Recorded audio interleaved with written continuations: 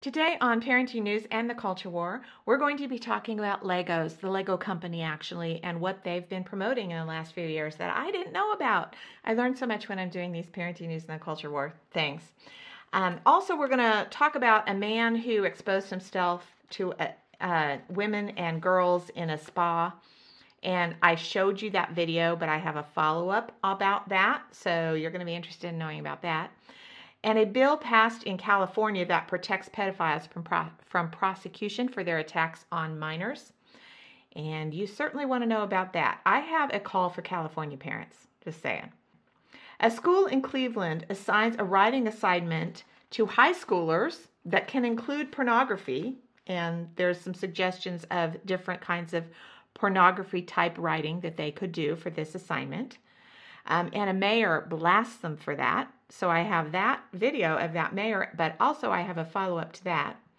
And last time on this Parenting News and the Culture War, I talked about the White Privilege Conference.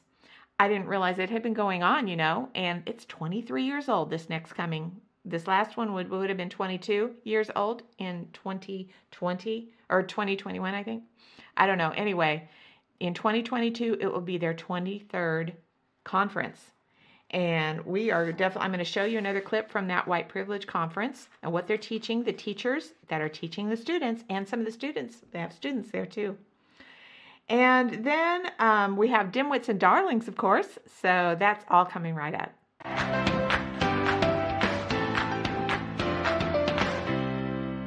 Okay, I'm glad you're here today. First, we're going to talk about a follow-up on what went on in Loudoun County, Virginia. If you remember, there was a teacher who said he's not going to call girls boys and boys girls. He's not going to use pronouns that are going to do that because that's lying to students. He's not going to lie to students. He loves the students. He loves those who are struggling with gender issues, and he loves all of his students. He's not going to do that. And he's a Christian. He can't do that. And then he got fired. I told you about that. And then he was reinstated because that was overturned. And now in Loudoun County, they have passed this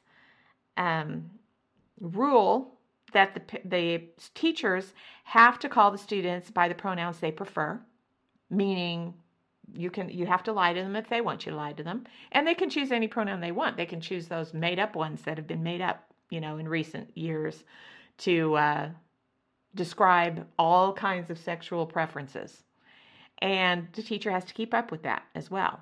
And if the student changes their mind next hour, then you got to call them something different, right? It's really ridiculous.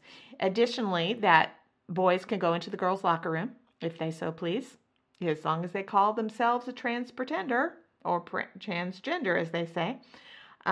They can walk right into the girls' bathrooms and locker rooms, and the girls aren't going to be able to say anything about that. That's just ridiculous. The whole state of California is ridiculous. We're going to talk about that in a minute. But this is in Virginia. So my favorite podcaster, Matt Walsh, is going to have a rally next Tuesday, September 28th at 5 o'clock, and that will be in Ashburn, Virginia. So if you live in Virginia or live nearby and are able to get there, I hope you will. I hope you'll support him. He's going to go talk to the school board about this problem. And I'm sure that there's going to be quite a few people there. I hope that you'll go and support him. It's really great when somebody's willing to stand up and say something that needs to be said. Good for him. But all of this shows that the culture war is really raging, and it's important that we keep up with what's going on. So the first thing I really wanted to cover today, other than the rally by Matt Walsh, is I wanted to talk to you about the Legos company. I wasn't aware of what had been going on with the Legos company. I have 7 boys. They all loved Legos. I have a huge box of Legos downstairs. Those toys last forever. They hardly ever break. And so I have a lot of Legos downstairs that my grandkids play with. I think they're a great toy. But unfortunately, the Lego company has started to push the LGBT agenda on kids. And I didn't know that. I haven't kept up with Legos in the last few years, but I want to show you a few pictures of the things that they've been pushing here. Some of the things that they have put out in the last few years. This one is Gay Pride House. And see, the ages are from 5 to 12 years old. obviously inappropriate. You can see that the guy has some, on the little figurine here, has some kind of the BDSM sort of thing looking on him. The kind of clothes he's wearing, it looks like to me. He's got the black leather stuff on and all that. Obviously completely inappropriate for children, but that's what the Lego company put out for ages 5 to 12. You'd think you'd be able to just trust a company that would be on building blocks for children. Nope, you can't trust them either. And they've done some other things. Here's another set that they put out, and these are supposed to be characters that don't have any gender. And you can see some of them have that big hair like some of the drag queens have and that kind of thing. They put that out for children as well. Same ages. These are ages 5 to 12, I believe, on that set. So also, they built, in June of 2019, they did the world's smallest Pride Parade at the Lego Discovery Center in Yonkers. So it was the 50th anniversary of the Stonewall Uprising and for Pride Month. Legoland Discovery Center, Westchester in Yonkers did this. And I'll show you a few pictures of that. They have this Pride Parade stuff. Again, this is marketed, Legos are marketed to young children. That's what they're about. And obviously they think this is fine to promote this kind of thing. Here's some pictures of it, you can see, of the Pride Parade. It makes me wonder, why do they think parents think this is okay? Generally, do parents think this is okay and I'm just not with it? I don't know. I don't think so. But obviously they do. Some people do. The entertainment center lined its Miniland Times Square streets with rainbow flags, pride and love is love floats, and a Stonewall 50 billboard. So I wanted to let you know this because Legos is coming out with a new set now, and it's of the Queer Eye group. If you don't know what the Queer Eye group is, it was a television show, and it was of these, I think there were 4 of them, guys who are gay. And the whole title of the program tells you that. Plus, they act rather flamboyant a lot of the time in order to push that whole idea. So the whole show, instead of just showing men how to dress, how to do their hair appropriately and groom themselves appropriately, how to decorate their apartment appropriately and that kind of stuff, instead of just doing that, they have to push that these people are gay. And so now they're pushing that on children, the Legos company. Here is their new set that's coming out, I believe, in October. And I'm wondering to myself, why does the Lego company feel it's necessary to do that? I don't know. But I thought you might want to know that, because if I had still had young boys and we were still buying Legos, I would be really concerned. And I certainly would be concerned about going to a Lego Discovery Center at this point. I would want to make sure they aren't going to display any of that kind of junk for my children to see. They don't need to be pushed into that kind of lifestyle, that kind of thought. These are 5 to 12-year-olds that they're marketing this kind of thing to. I believe that most of the Legos are marketed to that age. And so why are they pushing this agenda on that age? They shouldn't be thinking about that kind of stuff anyway. But they are. They're trying to push it to make them think about it anyway. So frankly, the Lego, even though I like the Lego toys, not these toys, of course, but I like the Lego toys, I'm going to have to stamp the Lego company a nope.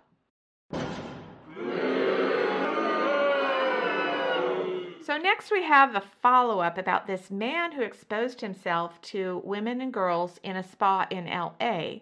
And this happened, I think this happened last June, but I'm not really sure. I think it says in the article I'm going to tell you a little bit about. But this man exposed himself because he said he was a transgender. He walked into the women's section and just exposed himself to the women and girls. And there was a mom who I made her my darling parent on one of my parenting episodes because she wasn't having any of it. She went to the manager or the people at the front desk. She said this is inappropriate. She was being disparaged by another customer there and being told that the staff can't do anything about it because that's the law in California. We're going to talk about that in a minute. Here is the video that I showed last time, just in case you didn't see it. We Spa is an agreement with men that just say they are a woman and they can go down there with their penis and get into the women's section. Is that what you're saying? What really? What law? What law? So women can go into the men's with their breasts. Okay. Yeah, you shouldn't. Yeah, I wouldn't come back either. Yeah, get your money back. You got a man with his penis talking about he's a woman. He ain't no woman. Yeah, give her money back. There's no such thing as transgender. He has a dick. Okay? He has a penis. His penis is hanging out. Okay, no, I'm not one. Actually, I'm a woman who knows how to stand up and speak up for my right. As a woman, I have a right to feel comfortable without a man exposing himself, okay? No, you go somewhere else. Okay, so that's right. No, he's not a transgender. He has a penis, just like you do. You can see why I made her a darling parent. She was not having it. She was not having it at all.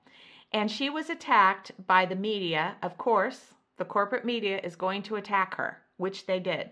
They said she was transphobic, which is just a silly word that means nothing anymore. It just means that you don't agree that men can be women and women can be men. That's all that means. It doesn't mean anything about phobia, which is a fear. It doesn't mean that you hate people. It doesn't mean any of that. It just means that you don't agree that that's okay or that it's right or that it's true. And if you believe all those things, they call you this name that they think is horrible. Okay? So they called her this supposedly horrible name, and they said that she was transphobic and being discriminatory against this man. And she's just saying, this is wrong. No, this is not a woman. He needs to go into the men's section. He shouldn't be in the women's section. He shouldn't be exposing himself to women and young girls. And everyone in the media was defending him, not her. They were defending him. And in fact, the staff at the Wi Spa were defending him, not her and the girls that were exposed to this. So, as you would expect, something that you would expect and can think, oh, I bet there's something more to this story. Of course there is. This trans pretender, who sparked a nationwide debate in June by entering a nude women's section of a Korean spa in Los Angeles, turns out to be a registered sex offender who is facing separate charges and is under investigation by the LAPD. This man has been exposing himself to women long before the spa incident. He has been a sex offender for a long time. He has a long record of problems with that and behavior that is inappropriate. And that's not surprising, is it? That's not surprising at all. Investigative journalist Andy Ngo, I don't know how to pronounce that, known for his coverage of Antifa riots, well, you'll find out why that is in just a minute, reported Thursday in the New York Post. Here's what he wrote. In June, a group of women complained that a person who identified as female, and I'm putting man there, exposed his penis at the Wi Spa in Los Angeles. The incident led to months of sometimes violent protests, with media outlets declaring it an example of bias against the transgendered, or even that it didn't happen. Slate, which must be some kind of news outlet, I don't know, said it was, quote, transphobic hoax.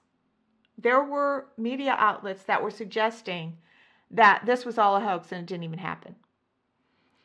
But on Monday, charges of indecent exposure were discreetly filed against a serial sex offender for the Wi Spa incident following an investigation by the Los Angeles Police Department.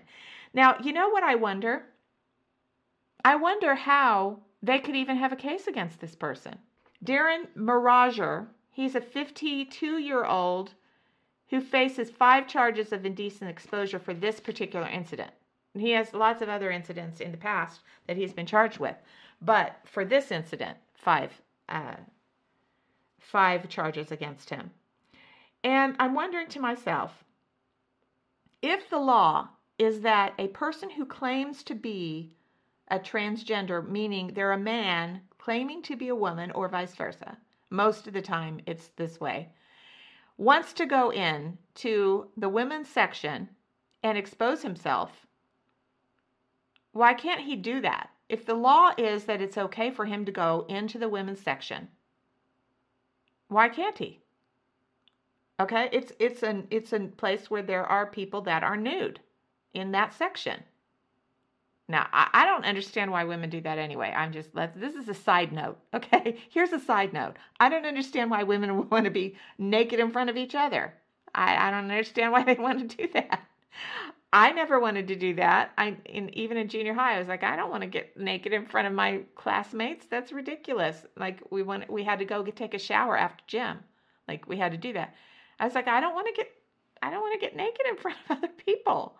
I don't understand why anybody would want to do that in the first place. Why they would find that to be enjoyable and go into a spa and doing that, I don't get that. But that's a side note. That's just a side note about me. But why do the prosecutors believe they have a case here? The law is that a transgender can go into the section that they want to. And if they can, and everybody in there is allowed to be nude, then why can't he go do that? Obviously, I'm not arguing that it's okay that this is the law, but I'm wondering what's their argument going to be. I don't know. The original controversy came to national attention when a woman posted a video of herself confronting the spa staff over the incident, which you just saw. The spa's management said they could not remove the, quote, trans woman due to California anti-discrimination laws. Some women protested against allowing biological males in the women's section of the spa, but were attacked by Antifa counter demonstrators. This is why I said earlier, you're going to see why this reporter was even there. There was violence at several subsequent demonstrations, and police made dozens of arrests. The culture war is really raging here, people. It really is. The local media, led by the Los Angeles Times, took the side of the, quote, trans woman against the women who were protesting the loss of a space in which they formerly could relax. The spa has a separate men's side and is open to people of all ages. Now, the Times wrote this. Listen to this. The New York Times. I'm assuming that's what they mean by Times here. Oh, it could be the Los Angeles Times. I don't know. It just says the Times. There is no doubt that We Spa did the right thing in defending the right of a transgender customer to be nude in the women's area, even though the sight of male-appearing genitalia discomfited at least one male customer who complained at the front desk. As a public service business, We Spa had to follow California law forbidding discrimination against transgender people. That's what was written in the Times. So in other words, the Times is defending the spa for allowing a man to go and expose himself to girls in the women's section. That's what they're doing. So here's what I have to say to parents of California. It's time to move. And I'm going to give you another example of why it's time to move out of California. If they are going to defend this, and I'm not just talking about the government or the police department or whatever, because supposedly the police department is going to charge has charged this man, who they cannot find, by the way. He's on the run, I guess. They're going to charge this man, but I cannot see how they have a defense. I mean, I cannot see how they are able to charge him with the laws that they put in place. I don't see how they can. And that's a problem. But not only is this a problem in California, there was also another bill that was signed by Governor Newsom that protects pedophiles in that state. And I'm going to talk to you about that here in just a minute. Here is a picture, by the way, of Darren Marager. He's the man who exposed himself to women and girls in that spa. But there's his picture. He's 52 years old and he is wanted at this point. Not sure what they're going to do when they catch him. I guess they'll arrest him, take him to trial or something, and then the defense lawyers are going to have all kinds of things to say. What's wrong with this? Here's the law. I don't know. It's just, I don't get it. So back to the bill that Governor Newsom signed. Here is the legislator. His name is Scott Wiener. And I wonder if you can pick him out of that crowd. Those are his buds, obviously. And he is the one who's representing California. So he's a representative in California. That's what I should have said. He is a California state senator.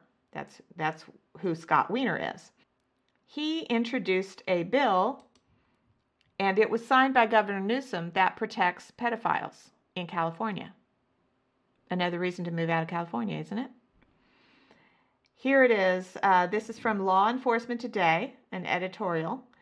California State Senator Scott Wiener authored Bill SB 145, and it passed, and Governor Newsom signed it. The bill has more than a few people concerned because of the protection it provides to pedophiles. You are not going to believe this. If you didn't know this already, you're just not going to believe this. It's hard for me to believe that there are enough people in one place that would think this is okay and then vote that this is okay. Wiener's bill would change how the sex offender registry treats gay relationships between young adults and minors. This would mean sexual relationships between boys as young as 8 years old and 18-year-old young men. Another way to put that is statutory rape. It would change the way that this is handled. So, let's see what that means. There is the California Penal Code says, before this bill went into effect, if an offender is no more than 10 years older than a minor victim and commits, quote, certain acts against the victim, they must register with the state as a sex offender. State Senator Wiener, who is openly gay, views this language of the Sex Offender Registration Act discriminatory against members of the LGBT community.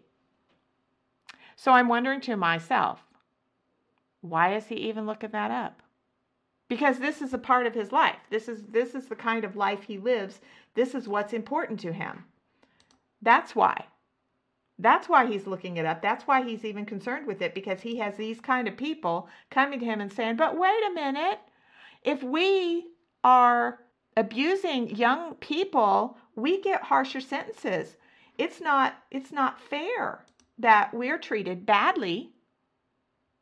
So this guy goes and presents a bill to the California legislature. Senator Wiener, who's openly gay, views this language of the sex offender registration discriminatory against members of the LGBT community. This is because the certain acts are more likely to be committed by homosexual offenders. And acts not covered are unique to heterosexual assaults involving a male offender and female victim of statutory rape. To remedy this, Wiener's bill states that without limitation, if the age of a minor victim and the offender are no more than 10 years apart, the offender does not have to register as a sexual offender, provided it is a first known offense and other criteria does not apply. For instance, force or violence was not used. So if they talk the victim into a sexual act, and so it's not forced, right, then it's okay. And they don't have to register as a sex offender. Because, it's difficult to coerce a young child into doing something, right? So that's not likely going to happen, right? A companion bill written by Wiener, SB 384, also passed recently to take effect on the same date, which was actually in January, I believe. That bill allows sex offenders convicted of offenses against minors to petition for removal from the sex offender registry after 10 years. So he wants to make sure that they don't have to be on the sex offender registry for the rest of their life. It doesn't matter if this affected the person that they offended for the rest of their life. He wants to make sure and protect those offenders, right? SB 384 does not mandate lifetime registration for lewd and lascivious conduct with a child under 14 years of age. Yet, inexplicably, such conduct with a child over 14 somehow does require automatic lifetime registration. It's an illogical aspect of the bill that has somehow managed to fly under the radar. So SB 145 allows a 19-year-old who rapes a 9-year-old, they will not have to register as a sex offender. According to Weiner, his agenda is simply to the protection and support of California's LGBT community. So he's more concerned with the LGBT community. Just like at the spa, they're more concerned with the transgender or trans pretender. They're more concerned about the trans pretender's feelings. That's the feelings that matter. They want to protect those people who behave that way. Those people matter more than everybody else in society. Those people are the ones who matter.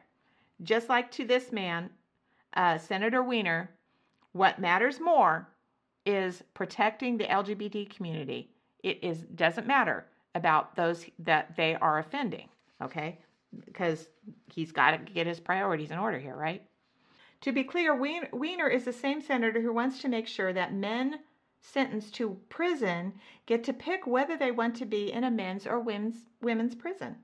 Biological men who have been sentenced to prison may soon have the ability to identify as a woman and be placed in a woman's prison. And soon is like, that's already passed. I think that's already happening anyway. California Democratic State Senators Scott Weiner, Kathleen Galgiani, and Assemblymember Mark Stone sponsored SB 132, which basically allows for biological men to inform prisoner workers of their preferred gender. By doing so, it allows the person to be assigned to a prison population of their choice, either men's or women's. The bill requires the State Department of Corrections to ask incoming prisoners during the intake process in a private setting what their biological gender is, as well as which one they identify with at placement. We have to be really careful that those who are being taken into prison for sex offenses, or any other offenses for that matter, but especially for sex offenses, we need to make sure that they're comfortable in which section they're in, regardless of whether it makes other people comfortable, because again, if they're a trans pretender, they're above all the rest of us. All of their needs, all of their wants, all of their desires need to be accommodated regardless of how the rest of us feel, regardless of whether it puts women and girls and young men as well in danger. So what, right? As long as the trans pretenders feel good and they're comfortable, that's all that matters, at least according to the state of California. So here's the thing I wanted to say. In my opinion, move out of California. If you have children, your children are not safe in that state. That's just it. And if you are accused of some kind of a crime and you end up having to go to jail for some reason, you want to be in a jail in California? Because if you're a woman, you could get raped and you could be impregnated by another inmate. If they decide that they want to say that they're women and they're in your cell with you and you're locked in there with them, they can pretty much do what they want, can't they? And that has happened. Okay? That has happened. If your child is accused of something and they end up being in jail for some reason, they could be in that same situation. You need to move out of California. And this is parenting news for you. All parents with children need to move out of California. That's the news. Okay? That's my opinion anyway. And I think if you are going to be worried about the safety of your children, not being in California would be just a really good step. And that's not just about safety as far as physical safety. I'm not saying that anywhere is completely safe again in the culture war, because there are battles raging everywhere, and your children will probably get caught up in them in some way. But you don't put them right in the middle of it where all of it is raging every day, even in the government, and they're passing laws that put your children, especially girls and women and young men, in danger. That's not a place to be. So next I want to talk about a culture warrior, and this is a mayor in Cleveland. He is a culture warrior, and there was a writing assignment given to high schoolers in Cleveland, and they had 600 and something different subjects that they could use. They were suggestions on what they might use to write their writing assignment and what their theme might be and what they could put in their mind in order to write out their assignment for this class. And I want to read you some of the things that were in the assignment as possible themes for their writing assignment. Here are some of them. Choose how you will die. Write a scene that begins, "It was the first time I killed a man." Describe your favorite part of a man's body using only verbs. You have a dream that you've murdered someone. Who is it? How and why did the murder happen? And what happens afterward? You are a serial killer. What TV shows are on your DVR list? Why? The kill fee. That's another one, and I assume that means you would write what kind of fee that you would charge to kill someone, I guess. Write a sex scene that you wouldn't show your mom. Rewrite the sex scene from above into one that you'd let your mom read. You have just been caught in bed by a jealous spouse. How will you talk your way out of this? Write a sermon for a beloved preacher who has been caught in a sex scandal.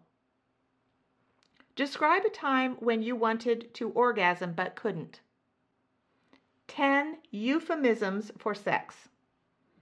You are a brand new suicide hotline counselor. Describe how you feel during the course of your first call. Write a letter from the point of view of a drug addict. Drink a beer. Write about the taste. This is high school students, okay? High school students, they're saying drink a beer, write about the taste. Write an X-rated Disney scenario. A room full of people who want to sleep together. The first time you had sex. Those are a list of some of the things that were found in a larger list of things that they could write about for their writing assignment. And this was for a high school class that was getting college credit. So this same assignment was given to college students in the college class, but the high school students were taking the class for college credit. The mayor of Cleveland said this is completely inappropriate that these things were given to high schoolers as a possibility to write for a writing assignment.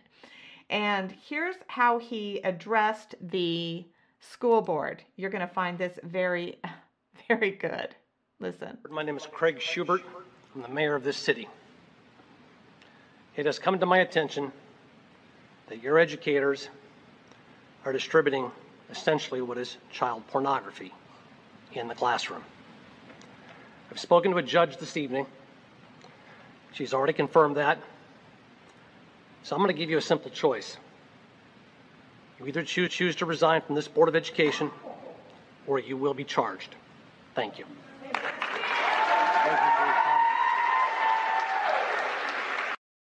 Well, he just said it straightforward, didn't he? I'm glad he talked to a judge. I'm glad he was willing to put himself out there and say this is inappropriate and address the board that way. Unfortunately, the board did not choose to resign. David Zuro, president of the School Board of Education, indicated in a statement that no one plans to resign. While we respect the mayor's position with the city of Hudson, in accordance to the state laws of Ohio, the supervision of the public schools of this district is the responsibility of the Board of Education, said Zuro in a statement. At this time, no Board of Education member has indicated any intention to resign. Now, this is interesting. A local police officer, Eric Durker, said cameras should be installed at Hudson High School to monitor teachers as law enforcement is required, the same way law enforcement is required, which we've talked about that on this show before. Why aren't there cameras in the classroom? There should be. Police officers wear body cameras to monitor their behavior, and they have brief interactions with the public. You guys have our kids all day, and we don't know what's going on in classrooms, the officer said at the meeting. Cleveland.com reported, I demand that there be cameras in classrooms as a matter of public record, that we can pull and view what is being taught to our kids and what is being said to our kids. Now, I've said that before. I agree with that. I agree that there should be. There's a question about when the parents should be able to see it. Should they be able to see it live? Should they be able to see it as an archived situation where they can go back to any day and look at it? And I think I'm one of the people that think the latter is better for safety and privacy issues. But yes, I have to agree with that. This is the kind of thing as to why parents are starting to pull their children out of public school, and why they're finding one thing after another that is completely inappropriate. Can you believe they would have one of the things, drink a beer to underage kids? That's a possibility of their writing assignment? My goodness, that is just crazy. Anyway, I really loved the way this mayor just addressed this. He was straightforward. He did a little bit of preparation, I should say, for his speech there by talking to a judge first. He obviously looked over what was going on with the whole situation, and then he talked to a judge about it. Good for him. And so I'm going to have to stamp him a culture warrior.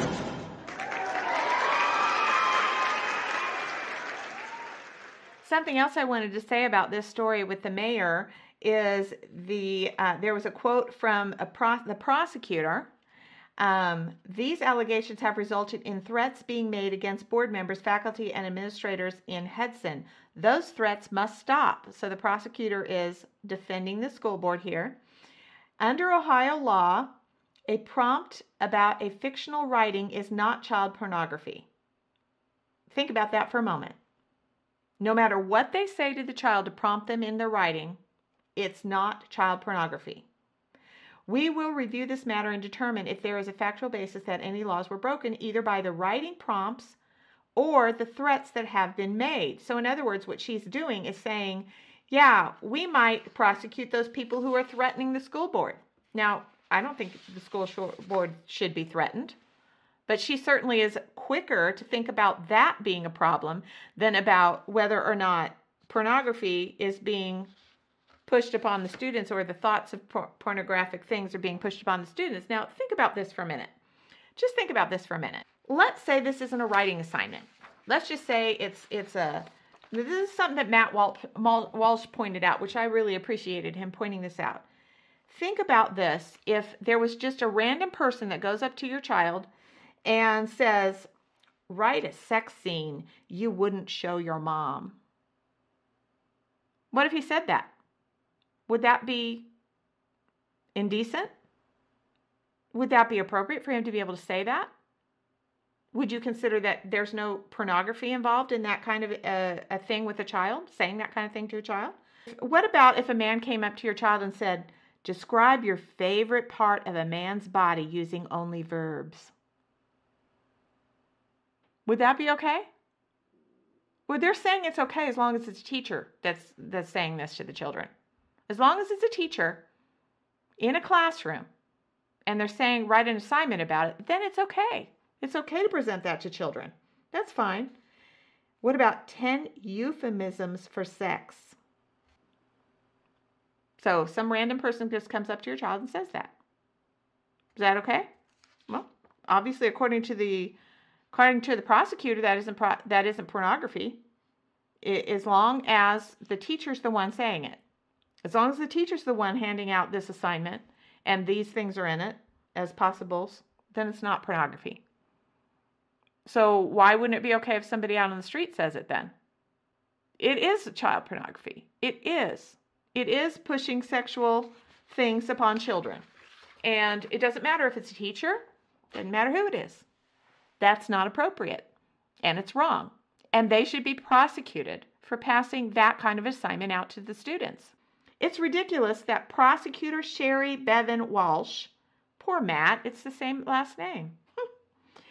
Prosecutor Sherry Bevan Walsh is the one who is saying that this is not pornography for a student to be given this by a teacher, And obviously she's more concerned with threats being made towards those people who are doing it than about the people doing it to the children.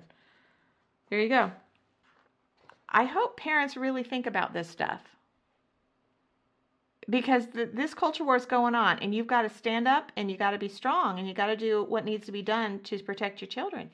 You can win this if you're willing to stand up and start protecting your children against what's going on in these and being informed about what's going on. I hope that I'm helping some of you be informed of that. I mean, some of these things, like you said, I'm still learning some of these things. I didn't know the thing about the Legos, for instance. I didn't know that. Now, last time when I did a Parenting News video, I did talk about the white privilege conference that is going on, and I didn't know anything about this until someone saw my Parenting News in the Culture War and wrote me and said, do you know about this white privilege conference thing? I didn't have any idea. Didn't know a thing about it. Had never heard of it. Well, it's going to be the 23rd year they've had one of these conferences. And I showed you a clip from the first part of their investigative report into this white privilege conference and what they were teaching the teachers and the students at this conference. And this is a conference from all over the country where they're teaching basically critical race theory, and they're teaching against the United States and its history to educators and students. So this is another clip from this series, and this is on Progressives Today. That's their YouTube channel, Progressives Today. And I took their second video about this conference, and I have a few clips here I want to show you, and then we'll talk about them. So what do I mean by Christian hegemony? Very simply, I define it as the everyday, pervasive, deep-seated, and institutionalized dominance of Christian values, Christian institutions, leaders, and Christians as a group, primarily for the benefit of Christian ruling elites. So that's very similar to how we might define racism or sexism or other systems of oppression. Her workshop on critical race theory, Professor Wing urges educators to consider what limits should be placed on freedom of speech. The United States has the most open notion of freedom of speech in the world. Many countries of the world, in Western countries, for instance in Germany, you cannot talk about the Nazis. In the U.S., you can talk about the Nazis. Not in Germany. You can't buy Nazi memorabilia. Not in Germany. In South Africa, you can't talk about apartheid, that you want apartheid. So even in Western liberal democracies, there will be, there's certain things we do not do and we do not say because they do hurt people and can lead people through those words to even commit crimes against other people. But in the U.S., because of our understanding of this terminology, we end up allowing so much language that is incredibly hurtful and painful, feeds into the stereotypes, etc. So how would we work on that on the local, state, national, and international level? While most workshops were open to all conference attendees, some events were limited to either whites only or to those who identified as people of color. Challenges to this racial segregation, a long tradition at the WPC, were not well received by conference organizers. You asked me to leave. I did feel singled out and pressured when you were staring at me as you were walking out the door. Yeah, the problem is because this is a white supremacist and white privilege-based society, and that white privilege and racism manifests itself here throughout the day as well. People of color feel they need to have a safe space among themselves at the end of the day to kind of debrief the emotion and the suffering and the pain in which they've experienced even throughout the day. I just have two questions. One, do you think that racism could be defined as discrimination against somebody based off the color of their skin? No. No? Well, how would you define racism? I would define that as discrimination.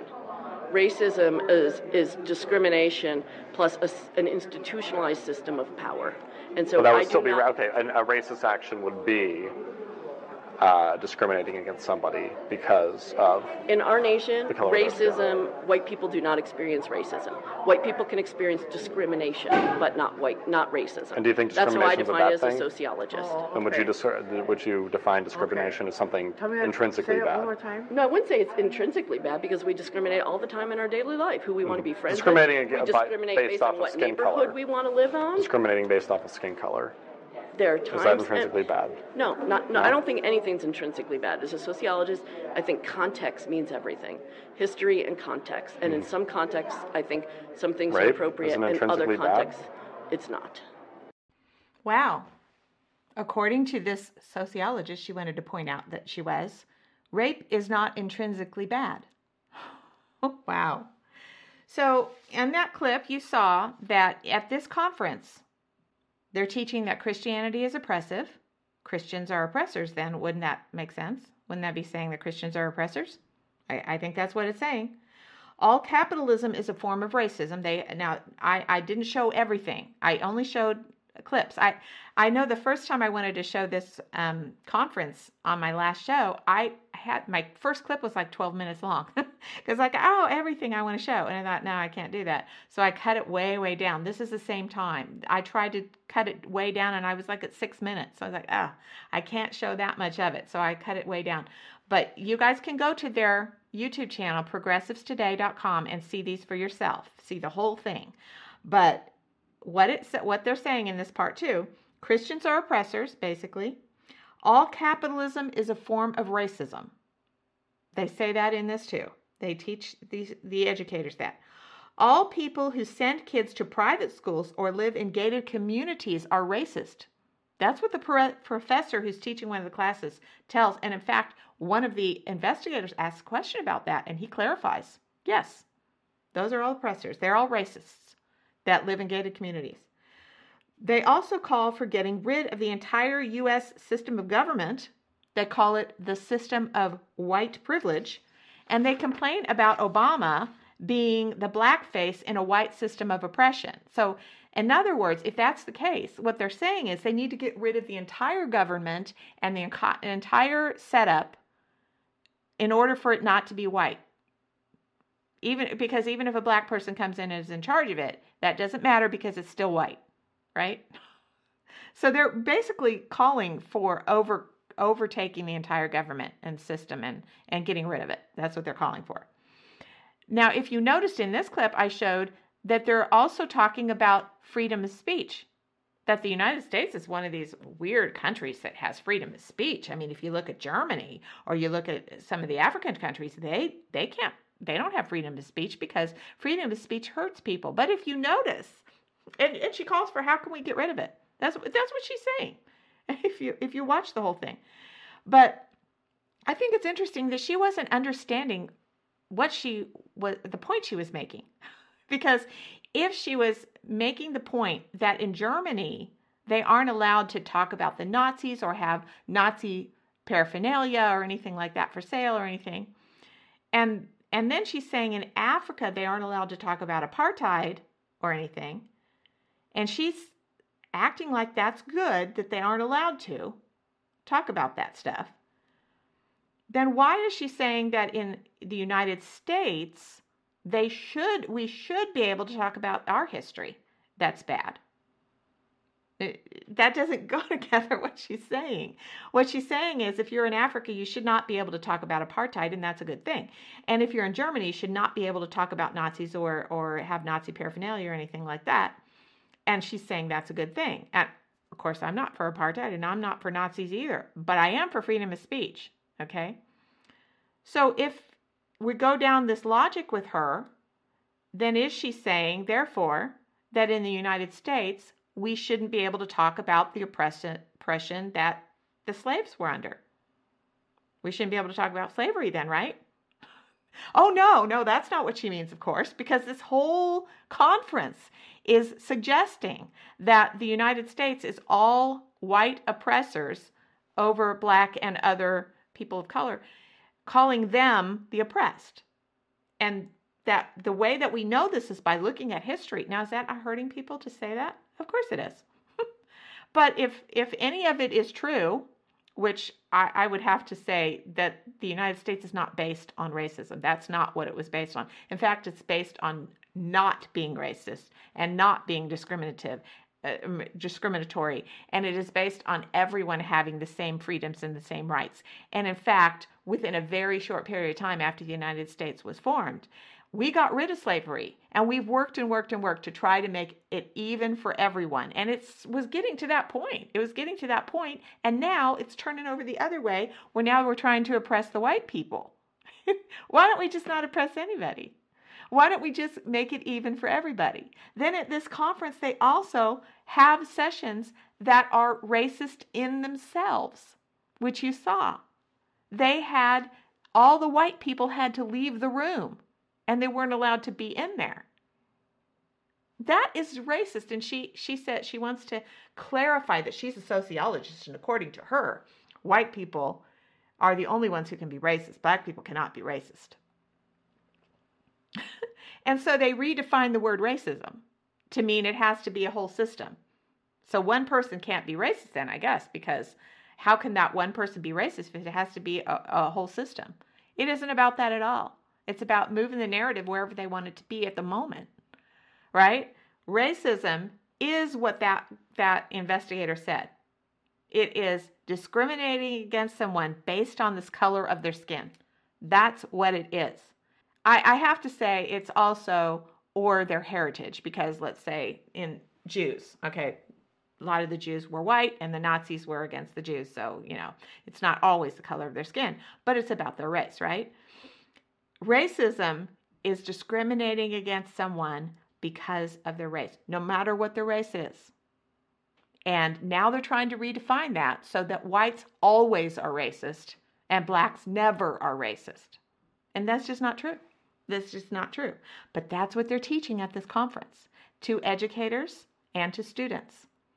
And so again, just like I called for in the last Parenting News and the Culture War, I want to call any people who have children going to public school. You need to find out whether your school has sent teachers or students to this conference, because this is a conference for people from all over the United States. Okay, there are large groups of people going from different school districts to this conference. Their next conference is in Charlotte, North Carolina, March 9th through 12th in 2022. Their next big conference is then. I hope that there are parents and teachers and students who will go protest this. I really hope so. And if there are, and you are listening to me, I really hope that you'll send me some footage of the protests going on, because there should be protests for this. This is absolutely wrong for conferences like this to be going on and teaching our educators how to indoctrinate our students in the United States. Absolutely wrong. This should not be going on. And so I hope that some of you parents will take on this battle, be that culture warrior, and go and find out if anybody from your school districts are going to this conference. And if you are able to be in Charlotte, North Carolina, March 9th through 12th of 2022, I hope that you'll be a part of a protest that someone there needs to organize. I wish I was able to do that. I don't have the means. I don't have the means to do it, but if I did, I would. So if you are in Charlotte, North Carolina, I hope that you will be a part of getting a rally going, getting a march going, getting a protest going against this critical race theory conference is basically what it is. That's going to go on March 9th through 12th in 2022. So next we're going to have Dimwits and Darlings.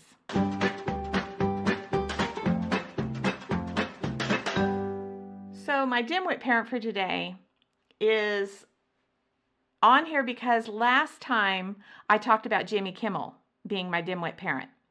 And the reason he was my dimwit parent is because he encourages people to use their children's innocence and stir their emotions up in bad ways to make them very upset and to cry in order for this to be entertaining to the adults.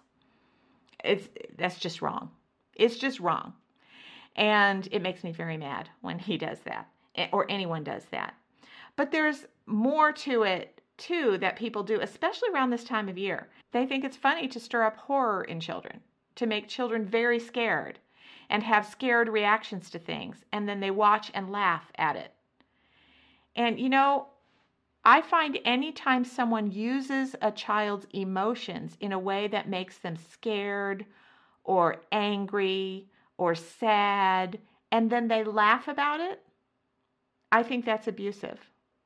It's not right. Now, the first reason that this parent is a dimwit parent is because they have a little toddler and they're taking them into basically a shop with all kinds of horror stuff. You can tell. That's not appropriate for anyone, but let's say you think it's okay. It's not appropriate for a toddler. They don't need to have those kind of images in their mind, and they don't need to be afraid like that, and it's not funny when you make them afraid. So this was a little TikTok video of someone using their child in that way, putting them in a position that they knew they were going to be really frightened all of a sudden, and thinking that's funny. And I think that's disgusting, and so I want you to see what I'm talking about.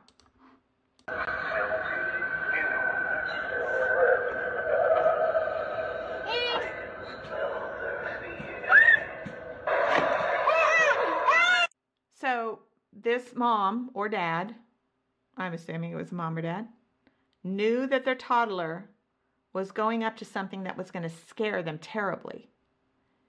And they thought, oh, this will be really fun. And they take their video and they place their child in a place where they're going to be going up to it so that they can film them being horrified. And then they think that's just really funny. I think that's really abusive. And anyone who would do that to their child is a dimwit parent. So although I don't have the dimwit parents picture on here, this was a dimwit episode of Dimwit Parenting.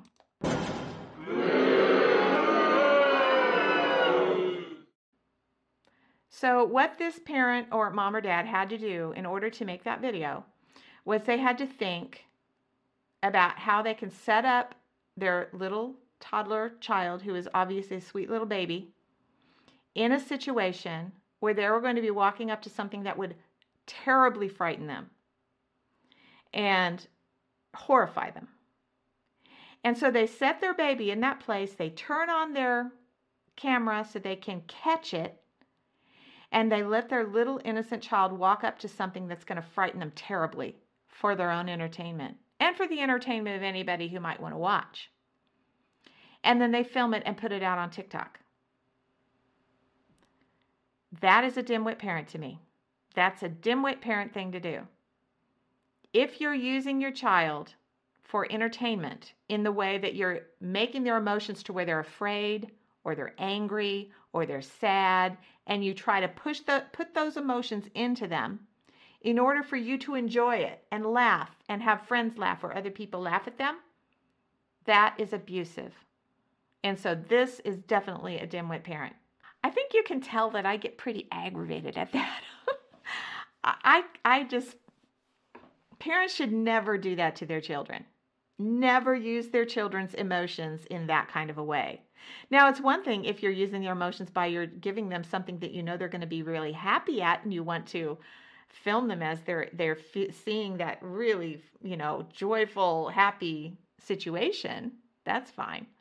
But when you're hurting them by making them afraid, sad, or angry or something for your entertainment, that's just wrong, and it's abusive. So any parents that do that, you're being a dimwit parent if you are, so don't do it. There you go. That's from me, the mommy answer lady. Don't do that to your children. All right, this next one is a darling, and this is a mom who found some inappropriate things in school, in the children's middle school books, and she wanted to take it to the board, and she did, and she was very straightforward. It's a little bit graphic here and there, but in war, sometimes you have to be really straightforward and strong, and this is a culture war. And so this is a darling mom who said, this is inappropriate, I'm going to take it to the school board, and she did. Cara Bell, and then Marge Stone. All right, well, I'm just thankful that y'all don't have the ability to make a mask mandate. And tonight I was going to talk about the need for a second high school, but I was sidetracked by, for the boys, pussy, or the idea of pussy, or the idea of idea of pussy, a Mexican is a Mexican is a Mexican.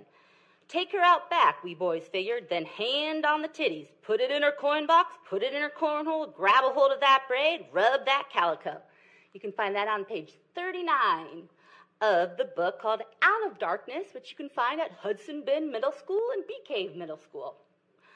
All right, not gonna lie, I had to Google cornhole because I have the game in the back of my yard, but according to Wikipedia, cornhole is a sexualist slang vulgarism for anus. The term came into the use in the 1910s in the United States as verb form to cornhole, which came into usage in the 1930s, means to have anal sex. I do not want my children to learn about anal sex in middle school. I have never had anal sex. I don't want to have anal sex. I don't want my kids having anal sex. I want you to start focusing on education and not public health. Stone, you're on. You are supposed to be educating our children. Ms. Do Bell, not thank you. teach them Ms. about Bell, thank anal you. sex. Thank you, Ms.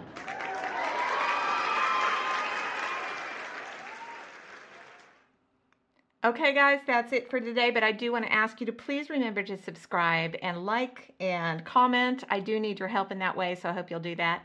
Parents, we can win this. Thanks for watching.